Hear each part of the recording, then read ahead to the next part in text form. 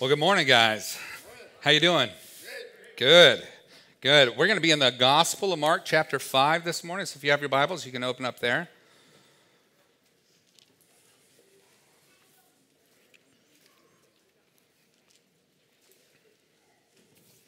And as you're turning there in your Bibles, would you join me in praying?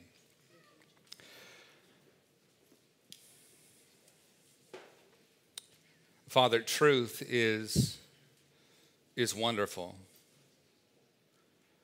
And yet at the same time, we also know that knowledge puffs up, can make us proud.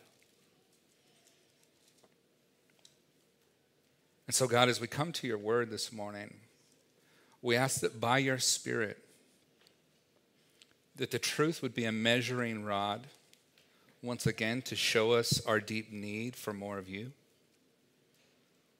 That it would also be something that was worked into the fabric of our lives, not merely as theological fact, but as lived out experience and reality.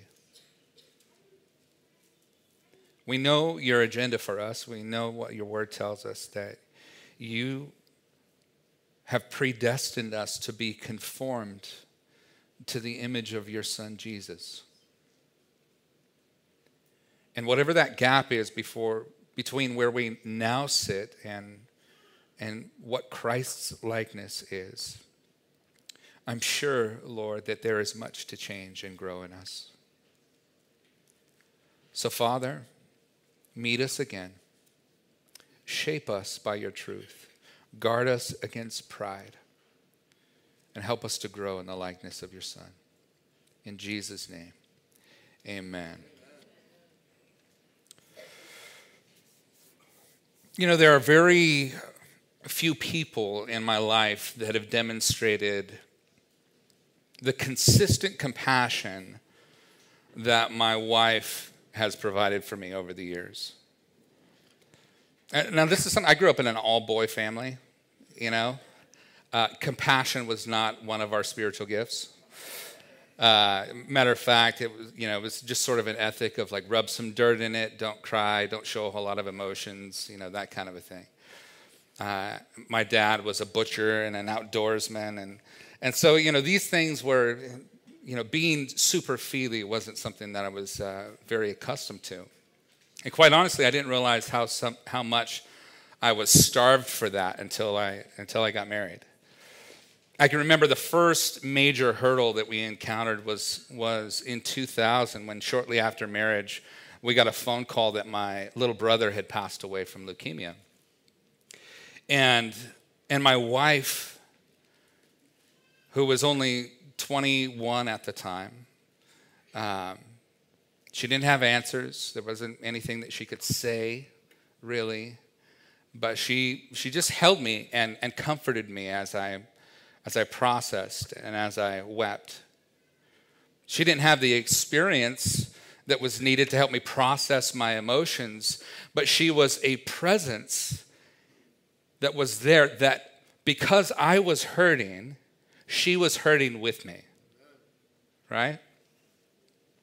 I think of 2007, when the structure of my faith began to kind of crumble underneath me. I had a framework for believing in God that had really unsure foundations. And at this time, I was already pastoring. And while I was pastoring, I woke up one morning and just was like, I don't know if any of this is true. I don't know. Like, Am I caught up in some sort of weird mental trip?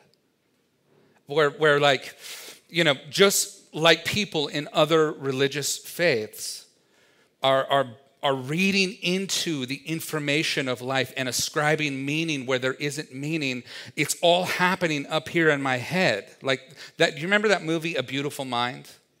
Where Russell Crowe is a mathematician, but he also has gone schizophrenic, is not aware of that, and so he's reading in to all the details of these problems that he's solving. Is that what's happening? I was next to my wife in bed weeping because my entire structure for believing in God was crumbling underneath of me.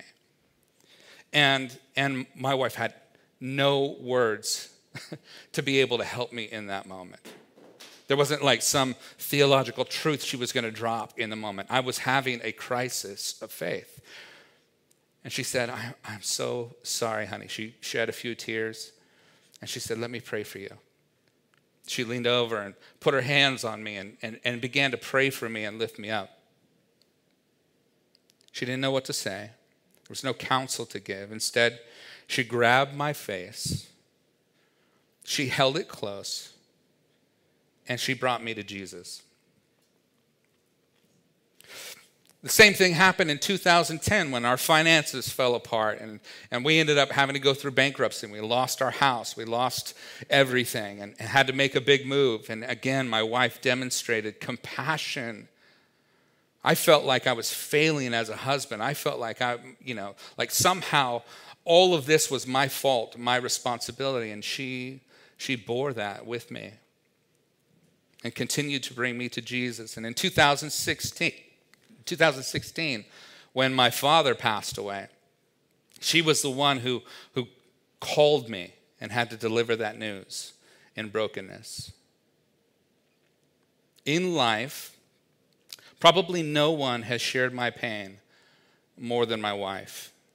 From tragedies to finances to child-rearing pains to moments when my back went out and I had to crawl around the house like some sort of an animal. My wife was the one who was there calling the chiropractor and getting me an ice pack and loving me through my weakness. Crystal has again and again stepped into the pain, not with solutions, but with empathy and with compassion. I heard this good definition for compassion. It's something that I heard a long time ago, but it has stuck with me. I don't even remember where I heard it from. But it kind of gets to the core of what compassion is. Compassion is someone else's pain in your heart. Compassion is someone else's pain in your heart. The word compassion in itself is a compound word.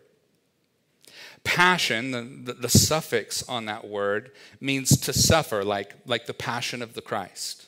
And then the prefix, com, means with. So the word compassion, this compound word, means with suffering or suffering with others. Today in our passage here in Mark chapter 5, we are going to see how the pains of others are born in the heart of Jesus. We're going to witness, if you will, an up-close look at how sensitive Jesus is to the hurts of others, what's happening in their lives, how that matters to him, and the degree to which he exhibits this incredible emotional intelligence. So we'll start to dive in here. Now keep in mind that even though Jesus knows how each of these pains is going to be resolved, he is with the people in the suffering. It would be very easy to look at the story of Jesus and go, well, yeah, of course, he's going to heal here, he's going to do this miracle here, and so he knows it's all going to be good, so it's easy for him to just sort of be like, hey, well, just come with me, everything's going to be fine, right? But that's not what he does. He enters into the suffering of others. So our outline for today follows the flow of the text from Mark chapter 5. We're going to pick it up in verses 21 through 43. For those of you who are note takers, our outline goes like this. The compassion of Jesus, ... verses 21 to 29, in calamity. Verses 21 to 29, the compassion of Jesus in calamity. Verses 30 through 34, in confession.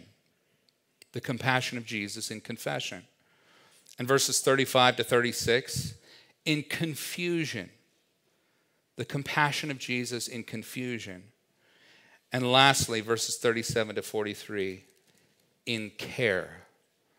The compassion of Jesus in care. So that's going to be our sort of thought folders as we kind of work our way through the text. Let's go ahead and take a look at what the scripture says, beginning in verse 21. And when Jesus had crossed again in the boat to the other side, a great crowd gathered about him, and he was beside the sea. Then came one of the rulers of the synagogue, Jairus by name, and seeing him, he fell at his feet and implored him earnestly, saying, "My little daughter is at the point of death. Come and lay your hands on her so that she may be made well and live."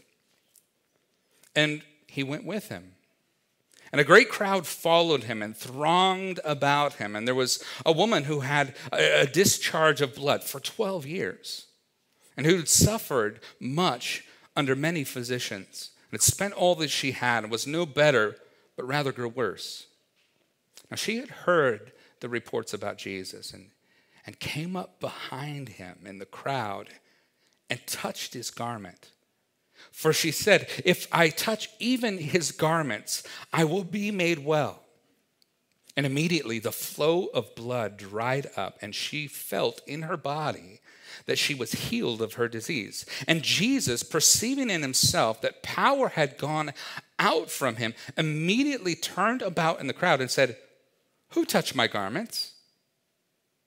And the disciples said to him, "You see the crowd pressing around you, and yet you say, 'Who touched me?'" And he looked around to see who had done it. But the woman, knowing what had happened to her, came in fear and trembling and fell down before him and told him the whole truth. And he said to her, "Daughter, your faith has made you well. Go in peace and be healed of your disease." While he was still speaking, there came from the ruler's house some who said, "Your daughter is dead. Why trouble the teacher any further?" But overhearing what they said, Jesus said to the ruler of the synagogue, "Do not fear, only believe." And he allowed no one to follow him except Peter and James and John, the brother of James. They came to the house of the ruler of the synagogue, and Jesus saw a commotion, people weeping and wailing loudly. And when he entered, he said to them, "Why are you making a commotion and weeping? The child is not dead, but sleeping." And they laughed at him. But he put them all outside, and he took the child's father and mother and those who were with him and went in where the child was. And taking her by the hand, he said to her, "Talitha cumi," which means, "Little girl, I say to you, arise." And immediately the girl got up and began walking, for she was 12 years of age. And they were immediately overcome with amazement. And he strictly charged them that no one should know this, and told them to give her something to eat. So Jesus here has left the eastern shore of the Sea of Galilee. Perhaps you'll remember from a previous study how Jesus had delivered this man who was possessed with a whole horde of demons. In a clear example of his power over demonic forces, Jesus casts the demons into a herd of pigs that immediately run down the banks and they fall into the sea and they are drowned. Now, this didn't set well with the people who lived in that area because, they had made their living off of the pigs, right? So they asked Jesus, "Hey, would you please leave our area? Please leave this coastline." But before Jesus leaves, before his departure, Jesus left a man that had been freed from the demons, and he left him there as a missionary to that area. Now, this becomes really important because in chapter 6, we learn that when Jesus revisits this area, he comes back to this area, that people gathered from all around and came to see Jesus because they had heard the testimony of what had happened. Then Jesus gets back in his boat. He crosses back over to the northwestern shore of the Sea of Galilee, back to Capernaum, which was kind of his home base of operations. And verse 21 tells us that Jesus is greeted by a great crowd that gathers once again. And he's teaching them once again by the sea. Now, this crowd that is present is likely the same crowd that caused him to get into the boat in the first place. Perhaps you'll remember from chapter 3, verse 8, how the crowd was pressing against Jesus, so much so that they thought he was going to get crushed. Perhaps you saw the news recently of how that can happen. That happened at a large concert recently, where people literally were crushed to death because of the frenzied crowd of people. And so Jesus retreated to a boat to create this sort of barrier between him and the crowd, but it also enabled him to preach from that place. So this crowd that is there is large, and they're in it for their own motivations. They're pressing against him. They're not being considerate of one another. This is actually something that's really common in Middle Eastern countries. It's kind of a pushiness, not really an honoring of personal space, right? And if you've traveled much, you know what I'm talking about. Then verse 22 introduces us to this new person. Then came one of the rulers of the synagogue, Jairus by name. And seeing Jesus, he fell down at his feet. Now, 22 introduces us to Jairus, and we're given a few details that I think are meant to orient us as to why it might be a big deal that this man is coming to Jesus, that he's among the crowd. We're told that he was a ruler of the synagogue. Now, the synagogue rulers they weren't like priests or anything. They were actually people who were in charge of the care of the facility, and they also, set up times of worship and that kind of a thing. And synagogues in Jesus' day were multi-use or multi-purpose buildings for use. A lot of community events happened there, and teaching, school would happen there, and worship services would happen there. And so it was a common gathering place. And Capernaum, to this day, actually has a beautiful remnant of a synagogue that was there, that was likely the synagogue that Jesus stood in. Now, it was rebuilt again in the 3rd century or something like that. But it's in the exact same location where Jesus taught. So this guy, Jairus, was in this position of facilitating them. Now, a ruler of the synagogue was also a person who sometimes acted as a judge. He mediated like local conflict, pronounced judgment on criminals. I mean, he was a very well-known public figure in that time. And perhaps you will remember from chapter 3 how there was an incident that took place in the synagogue in Capernaum. How when Jesus went in on the Sabbath day, there was a man with a withered hand. You guys remember that story? And this man with a withered hand was present, and there was sort of a trap that was laid for Jesus. Like, is he going to heal him? If he does, it's the Sabbath day, and he shouldn't be doing work on the Sabbath. And, there was like this controversy, but Jesus does it anyway. He charges in, he irritates the religious leaders of the day. Well, Jairus is likely very aware of that situation because he would have been at the heart of that controversy that was taking place. So he is aware of the political cost, if you will, of coming to Jesus, because it's going to make him unpopular with the people who don't like Jesus. And yet he is also driven to come to Jesus despite what it might cost him. Despite the fact that Jairus was a man of influence and a man of means, he is driven to risk public opinion to approach Jesus in a moment of calamity. What was that moment? It was his daughter. Now, Luke chapter 8, verse 42 tells us that this was his only daughter. It emphasizes that. Lets us know that she was extremely valuable, his only daughter.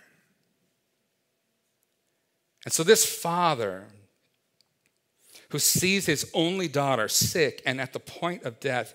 He's driven, he's compelled by his father's heart to come and approach Jesus, no matter what it looks like to the public, no matter what it kind of compromising position that puts him in politically in his own community. It doesn't matter. He loves his daughter too much to do nothing. He's desperate. Sudden calamity has come upon his house. We find later on from verse 42 that she's 12 years old. She's just barely at the point of her bat mitzvah, that time, that coming of age time in the Jewish community. Can you hear the tenderness in his plea to Jesus? He says, my little daughter is at the point of death. Can you feel the ache in his heart? My baby girl, please, Jesus. It doesn't matter what this costs. I don't care what this looks like to anybody else, but my little daughter, Jesus, she's at the point of death. If you just lay your hands on her, just do what you did with the man with the withered hand. If you just do that, I know that she'll be made well. I know that she'll live. Can you hear the cry of this father's heart? You know, nothing has the potential to drive a person to Jesus like sudden calamity.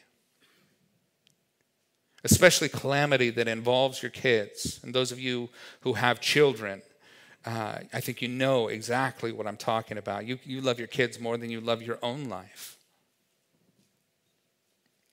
Now, though Jesus did not necessarily have a great relationship with the controlling religious parties that had established the synagogue, that were in charge in that day, Jesus looks beyond whatever history is there. He sees the heart of this man, and he responds to his desperation. He just simply says, let's go. Let's do it. And he follows him. He goes with him. Verse 24, he went with him, and a great crowd followed him and thronged about him. Now, verse 24 tells us that Jesus went with him. There's no argument. There's no pulling up history of how things could have been handled at the synagogue differently. Just a compassionate Savior feeling the anguish of a desperate father's heart and responding in compassion. Now, at this point, this great crowd is in tow as well.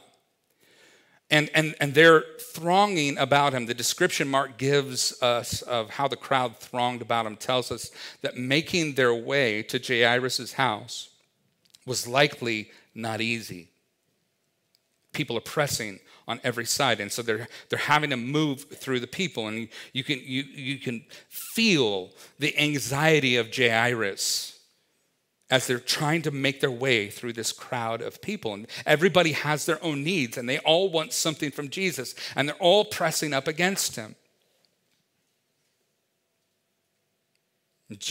Jesus and Jairus are trying to make their way, and the disciples are sort of acting, I'm sure, like security guards, like trying to part the sea of people to get them through. You can tell by the closeness of the dialogue between Jesus and his disciples that they were close at hand, following along with them in the crowd, probably facilitating their travel.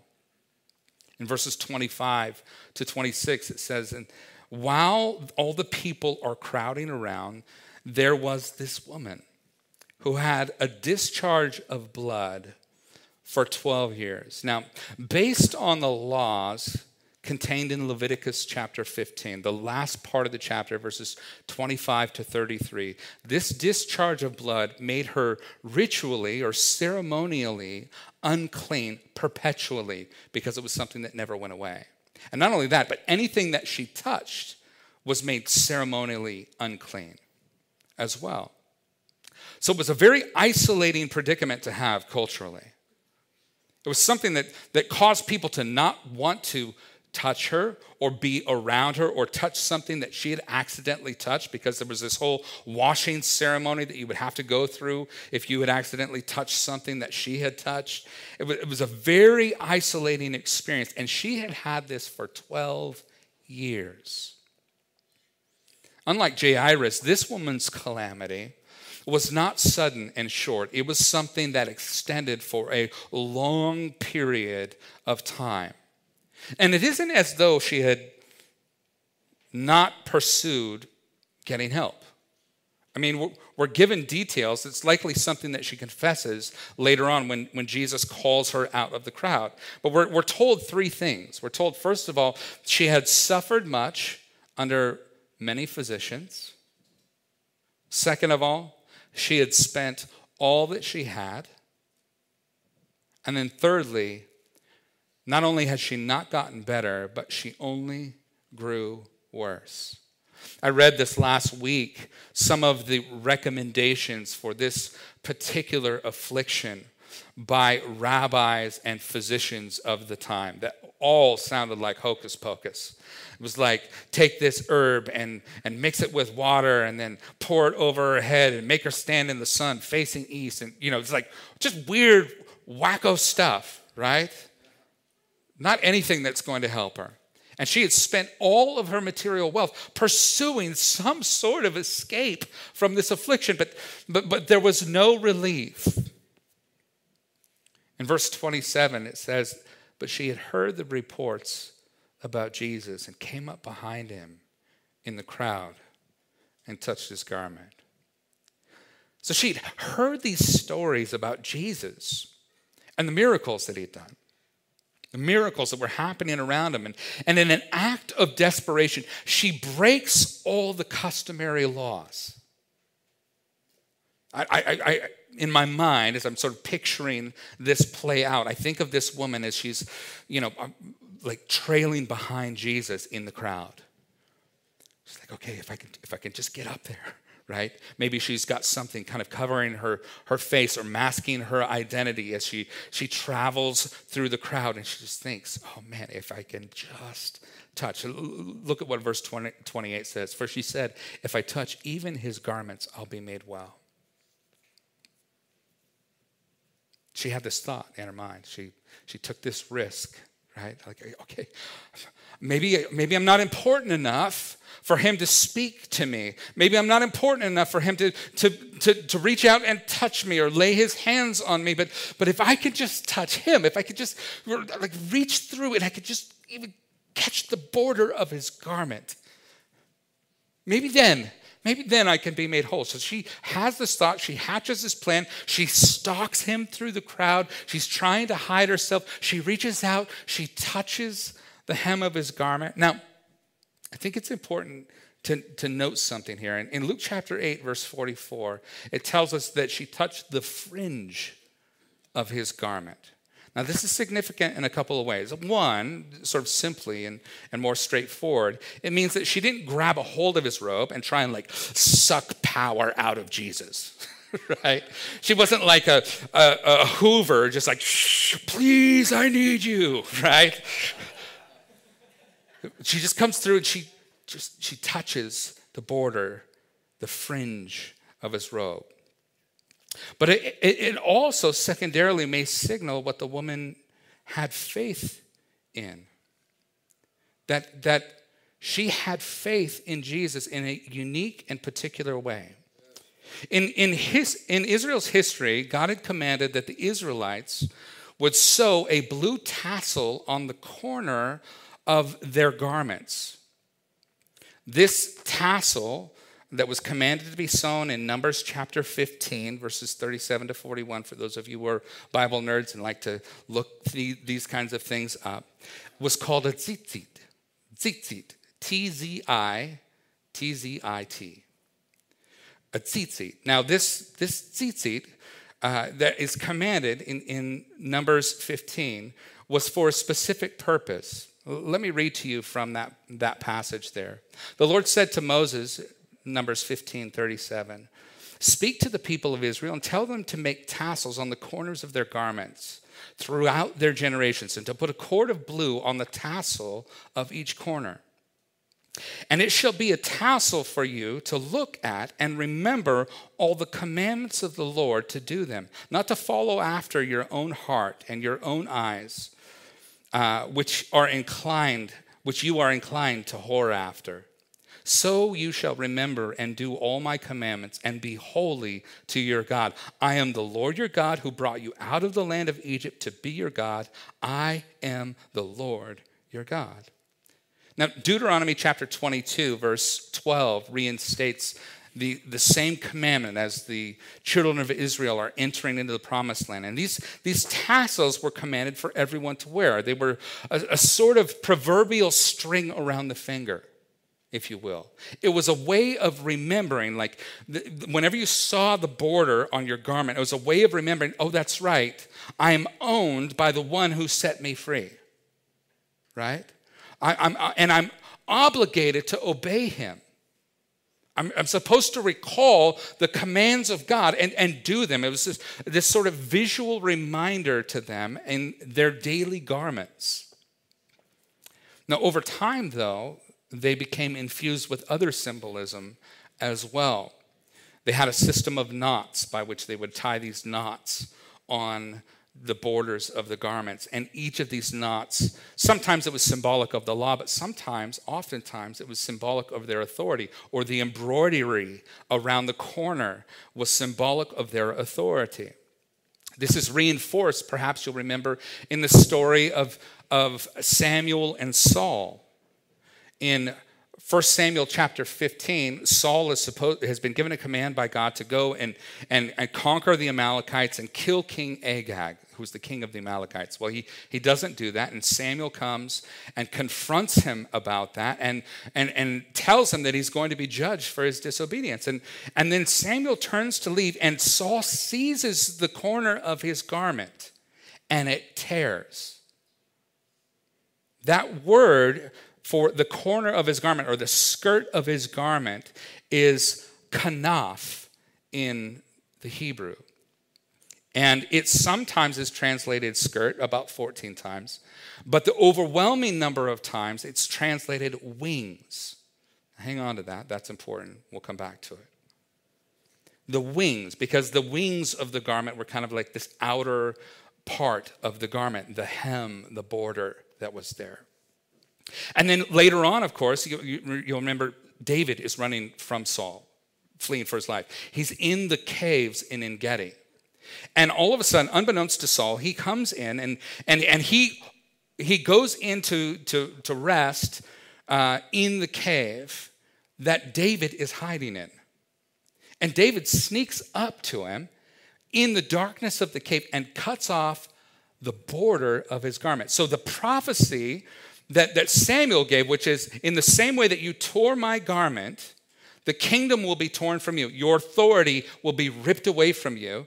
Now here he is in the cave in En-Gedi, and David comes in and cuts off the corner of his garment to say, your kingdom, your authority has been taken from you, right? Then, of course, David experiences conviction. He says, oh man, I shouldn't have touched the Lord's anointed. And Saul says, actually, Samuel told me that this was going to happen. You've acted justly. You could have taken my life. You didn't do that, okay? So sometimes the border of the garment, the hem, the fringe, the tzitzit that came down was also a symbol of a person's authority. Their authority, their status in life. Now, here's what's happening. Why does this matter? Later, when Jesus commends the faith of this woman, it provokes us to ask the question, well, what did she actually have faith in? What was her faith in? Likely, her faith was in Jesus' authority as the anointed Messiah from God. There's actually this amazing verse from Malachi chapter 4, verse 2. It's a messianic prophecy. It says, but for you who fear my name, the Son of Righteousness, which is a poetic title for the Messiah. The Son of Righteousness shall rise with healing in its wings. The word wings there is kanaf. Same Hebrew word for the border, right? And it seems likely here that she is coming, and her thought is, if I just touch the fringe, if I just touch the tzitzit, that he has authority. I've heard the stories. He has authority to do something about my situation, and he can act right now. He can do something. So she sneaks up through the crowd, believing that if she can touch his kanaf, his wings, the border of his garment, she'll be healed. Now, how much this woman understood all of the things that are implied about Jesus as Messiah is not clear. But regardless, something amazing happens. In verse 29, we read, and immediately the flow of blood dried up, and she felt in her body that she was healed of her disease. She's immediately healed. And she knows it. Whatever is happening, she can feel the effects of the healing immediately in her body. In her calamity, coming to Jesus while breaking the commandments. She's breaking the law as she approaches Jesus. She's unclean. She threatens to make Jesus and a whole host of other people in the crowd unclean by her presence. By touching his garment, she makes his garment unclean. But Jesus has compassion on this woman. Now watch what happens next. Because Jesus makes her do something that to us would seem, I think, humiliating. He makes her tell her story. And in verse 30, and Jesus, perceiving in himself that power had gone out from him, immediately turned about in the crowd and said, who touched my garments? And his disciples said to him, well, you see the crowd pressing around you, and yet you say, who touched me? In verses 30 and 31, Jesus stops the hurried movement to the house of Jairus. He perceives that power had gone out from him, and this is a show-stopping moment. He whirls around in the face of the crowd and turns around to face the people and says, hey, who touched my garment? Now, likely, this woman just wants to fade into the background, right? She doesn't want anybody knowing the great risk that she took. Now, I want you also to just think about this for a moment. Think about the sensitivity of Jesus. I mean, there are people pressing all around him. Hands are out, people touching him. They're making their way through this crowd. Disciples are hurrying him. He can feel the weight of Jairus' anxiety. And yet in the moment, he is so sensitive to what is happening in his heart, what is happening in the spirit, that he senses that something has happened, that there is a healing that has taken place, that power from the Holy Spirit to heal has actually left him in some way. And he whips around in that moment, living in that kind of awareness and sensitivity to the needs around him. Who touched my garments? And the disciples are perplexed. Without context of what has happened, they start to reason with Jesus. They say, well, you see the whole crowd that's around you. Everybody's touching you. And why are you saying, who touched my clothes? Why are you saying that? But Jesus just keeps looking into the crowd of people to see who has done it. Notice verse 32, and he looked around to see who had done it. Just for a moment, let's consider the perspective of each of the people in this portion of Scripture. Jairus, of course, is already feeling urgency due to his daughter's predicament and the fact that she's close to death. I could picture him sort of tapping his feet like, okay, can we move here? Can we get this show on the road? The disciples, along with the crowds, are confused as to what Jesus is asking. Surely there are many people that are touching Jesus' garments. And this woman just wants to melt away. Now, if she confesses what has happened, she will have to admit that she made many people unclean through her brazen actions. She will also have to tell the most embarrassing part of her life in a very public setting. She'll have to take what has caused her intense and long-standing distress and shame and bear it out in the open for everyone to see. Now, but Jesus is not trying to berate her. He's trying to liberate her. He's trying to free her of this shame that she's been carrying. His eyes are piercing into the crowd, looking for the woman to share what she fears to bring out into the open. No one else in the crowd feels conviction the way that she does. His words are so specific. Who touched my garments? She knows what happened in her heart.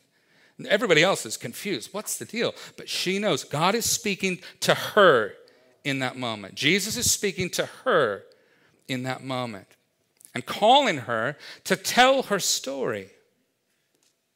He's compassionately calling her out of darkness and into the light. You know, the power of shame is an incredible thing. Did you know that shame that is undealt with is one of the most powerful negative forces in your life, in our lives? Constantly carrying shame sends a whole host of destructive consequences throughout our body, actually our physical health, as a result of that. It releases these very destructive hormones, that fight or flight mechanism that happens in our brain when we feel the weight of shame, and you can feel that sort of hit your heart. That's a shot of adrenaline along with that cortisol. And then your body does this thing called shunting, where it pushes blood away from your internal organs to your extremities in that moment. You starve your vital organs of oxygen that is needed. And you're hyperventilating, you're trying to super oxygenate at the same time, and your heart rate is being increased. And if you live with shame on a daily basis, 20, 30, 50 times a day, you are hitting that stressor in your life, and it is wearing out your body physically. That is a scientific fact.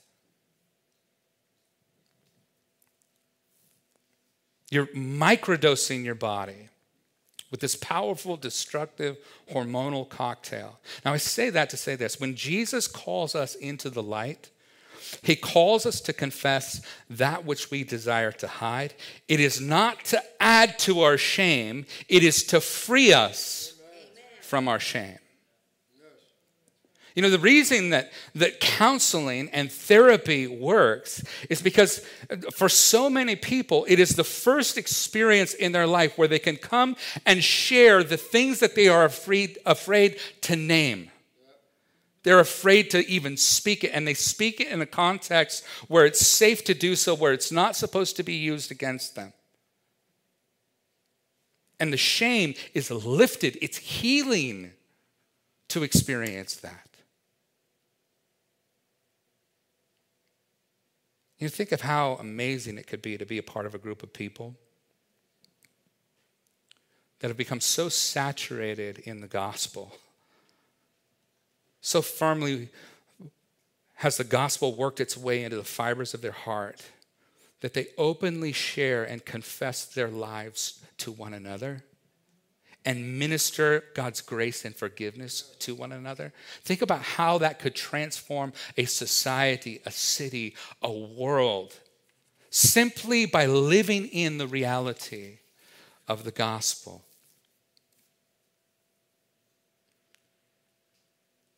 Let the compassionate heart of Jesus call you into the light.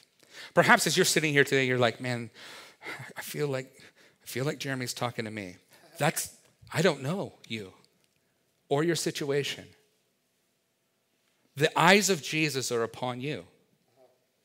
He's calling you into the light. And that's not to shame you. It's to liberate you from shame. That's why confession is so powerful. Well, in verse 33, but the woman, knowing what had happened to her, came in fear and trembling, fell down and told him the whole truth. She confesses it all. Now notice Jesus' response, because this is key for us in our own confession. Jesus responds to her, and the first thing he says to her is, daughter. How long had it been since she'd heard that? How long had it been since she'd felt the affection of another person who didn't look at her in disgust or with sourness? But he calls her daughter, and then he said, your faith has made you well. Go in peace, go in shalom, and be healed of your disease. Amen. Hey, if you're here this morning and you're carrying shame, maybe you've been carrying it for 12 minutes, 12 hours, or 12 years. The invitation to confess is an invitation to experience the compassionate love of Jesus. In the same way he responded to this woman, hey, daughter, you told me. This is the truth. This is honesty. This is the real you. You told it to me. You're my daughter. The same way he reaches out to her is the same way he reaches out to us today by the Spirit. Verses 35 to 36, Jesus' compassion and confusion.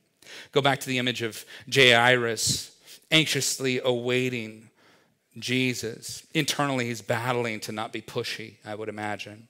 He feels the weight of urgency for his daughter, though, and this stop is only aggravating his anxiety. While he is there, listening to Jesus speaking, a familiar face appears from the crowd, reaches out and touches him and says, Jairus, your daughter's dead. Come on, let's go back home. Don't trouble the teacher anymore. Can you feel that moment? You feel the weight of that? How that hits a father's heart? Jesus overhears this and he turns to Jairus and he says to him, Jairus, do not fear, only believe. Do not fear, only believe. As the questions start swirling in Jairus' mind, but now what? How can Jesus do anything about this now? Where's my wife? I should have been there. She died without me there. I'm her father. How did I miss this moment? I wasn't there. What kind of father am I? These questions are swirling around in his heart and his mind. And Jesus interrupts his personal chaos and his confusing thoughts. And he comes in with compassion. And he says to him, Jairus, don't be afraid. Only believe. The Greek is even more succinct. Fear not. Keep on believing.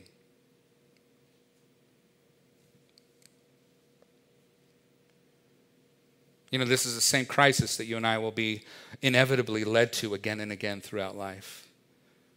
Circumstances give us information. We try to read the meaning of that information, and it looks bad. And yet God calls us, trust me, I will lead you through this. And even if death comes, death is not the end of the story. What I've got waiting for you is more glorious than life here now. Trust me. Give your heart to me. Don't fear. Believe me. You know, it's a grace from God that calls us to this kind of trust. A trust built on the temporariness of our own circumstances leaves us tossed around like waves in the ocean. We're subject to the news of the moment. Kind of like Jairus was. Right? That's how we experience it too, isn't it? Oh no. And God speaks comfort and we go, okay, I trust you, even though it doesn't look right. Just like Jairus, we cannot even imagine the resources that God has at his disposal. And Jairus is in the middle of this. He doesn't know what's coming. But Jesus calls him to trust no matter what comes. Right? Then we see the compassion of Jesus and care, verses 37 to 43. And he allowed no one to follow him except Peter and James and John, the brother of James. Remember, he's still training them as disciples. They come to the house of the ruler of the synagogue.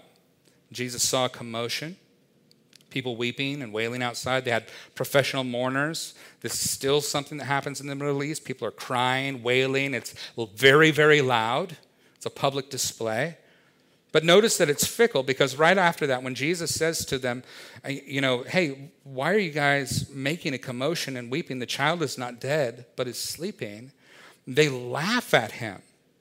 They begin to mock him. Why are we here? She's dead, right? Notice that they don't really enter into the suffering of Jairus and his family. They're just sort of feigning it on the outside, but not Jesus. He goes right in to the suffering of this family.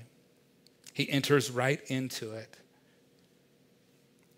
Verse 40, and they laughed at him, but he put them all outside and took the child's father and mother and those who were with him and went in where the child was. And taking her by the hand, he said to her, Talitha Kumi, which means, little girl, I say to you, arise. And immediately the little girl got up, began walking, for she was 12 years of age. And they immediately were overcome with amazement. The Greek phrasing there is wonderful. It says that it knocked them off their feet. That's what it meant to be overcome with amazement. They just collapsed. He did it. How did this happen? I could have never seen this coming. But he's Jesus, King of Kings and Lord of Lords. He tells them not to tell anyone what took place, and likely Jesus is delaying an escalation of conflict between him and the religious leaders that will eventually get him crucified.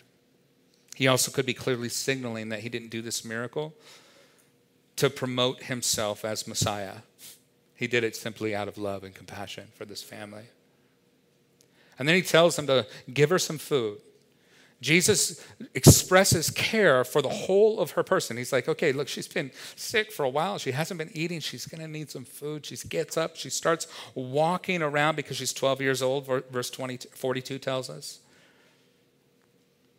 So he says, hey, give her some food. She's going to need that. Jesus shows compassion in how he cares for people. He's not concerned with merely the spiritual well-being of the individual, but their overall life. This is so practical for us as disciples, as followers of Jesus. It was practical for the disciples then. We see them mirror this same thing in the book of Acts, in another healing that's very similar. Through his example, they are learning to care for the whole of the person, not just their theological or spiritual development. So too, as disciples, you and I would do well to learn from the example of Jesus for how we care for one another. Sam's going to come up here in just a moment and lead us through some questions, but I want to leave you with just this one thought. Imagine what the church would look like if we mirrored the compassion of Jesus. If we entered into the suffering of one another. I mean, isn't that what Jesus preached in the gospel? He said, it's better that I go away. Right? And that the Comforter comes, then that he will be in you, that my compassion will be lived through you. You'll be ministering Christ in you to one another. Christ's compassion and care in bearing one another's burdens. Imagine what it would look like to have the compassion of Jesus being lived out in community through us, in calamity, in confession of sin, in moments of confusion where we don't know what's coming, and in our care for one another. Amen? Amen. Father, thank you for your word. Thank you for the reminder that we've been born again into something, into the ministry of Christ, reconciling the world unto yourself. Have your way in us, in Jesus' name. Amen.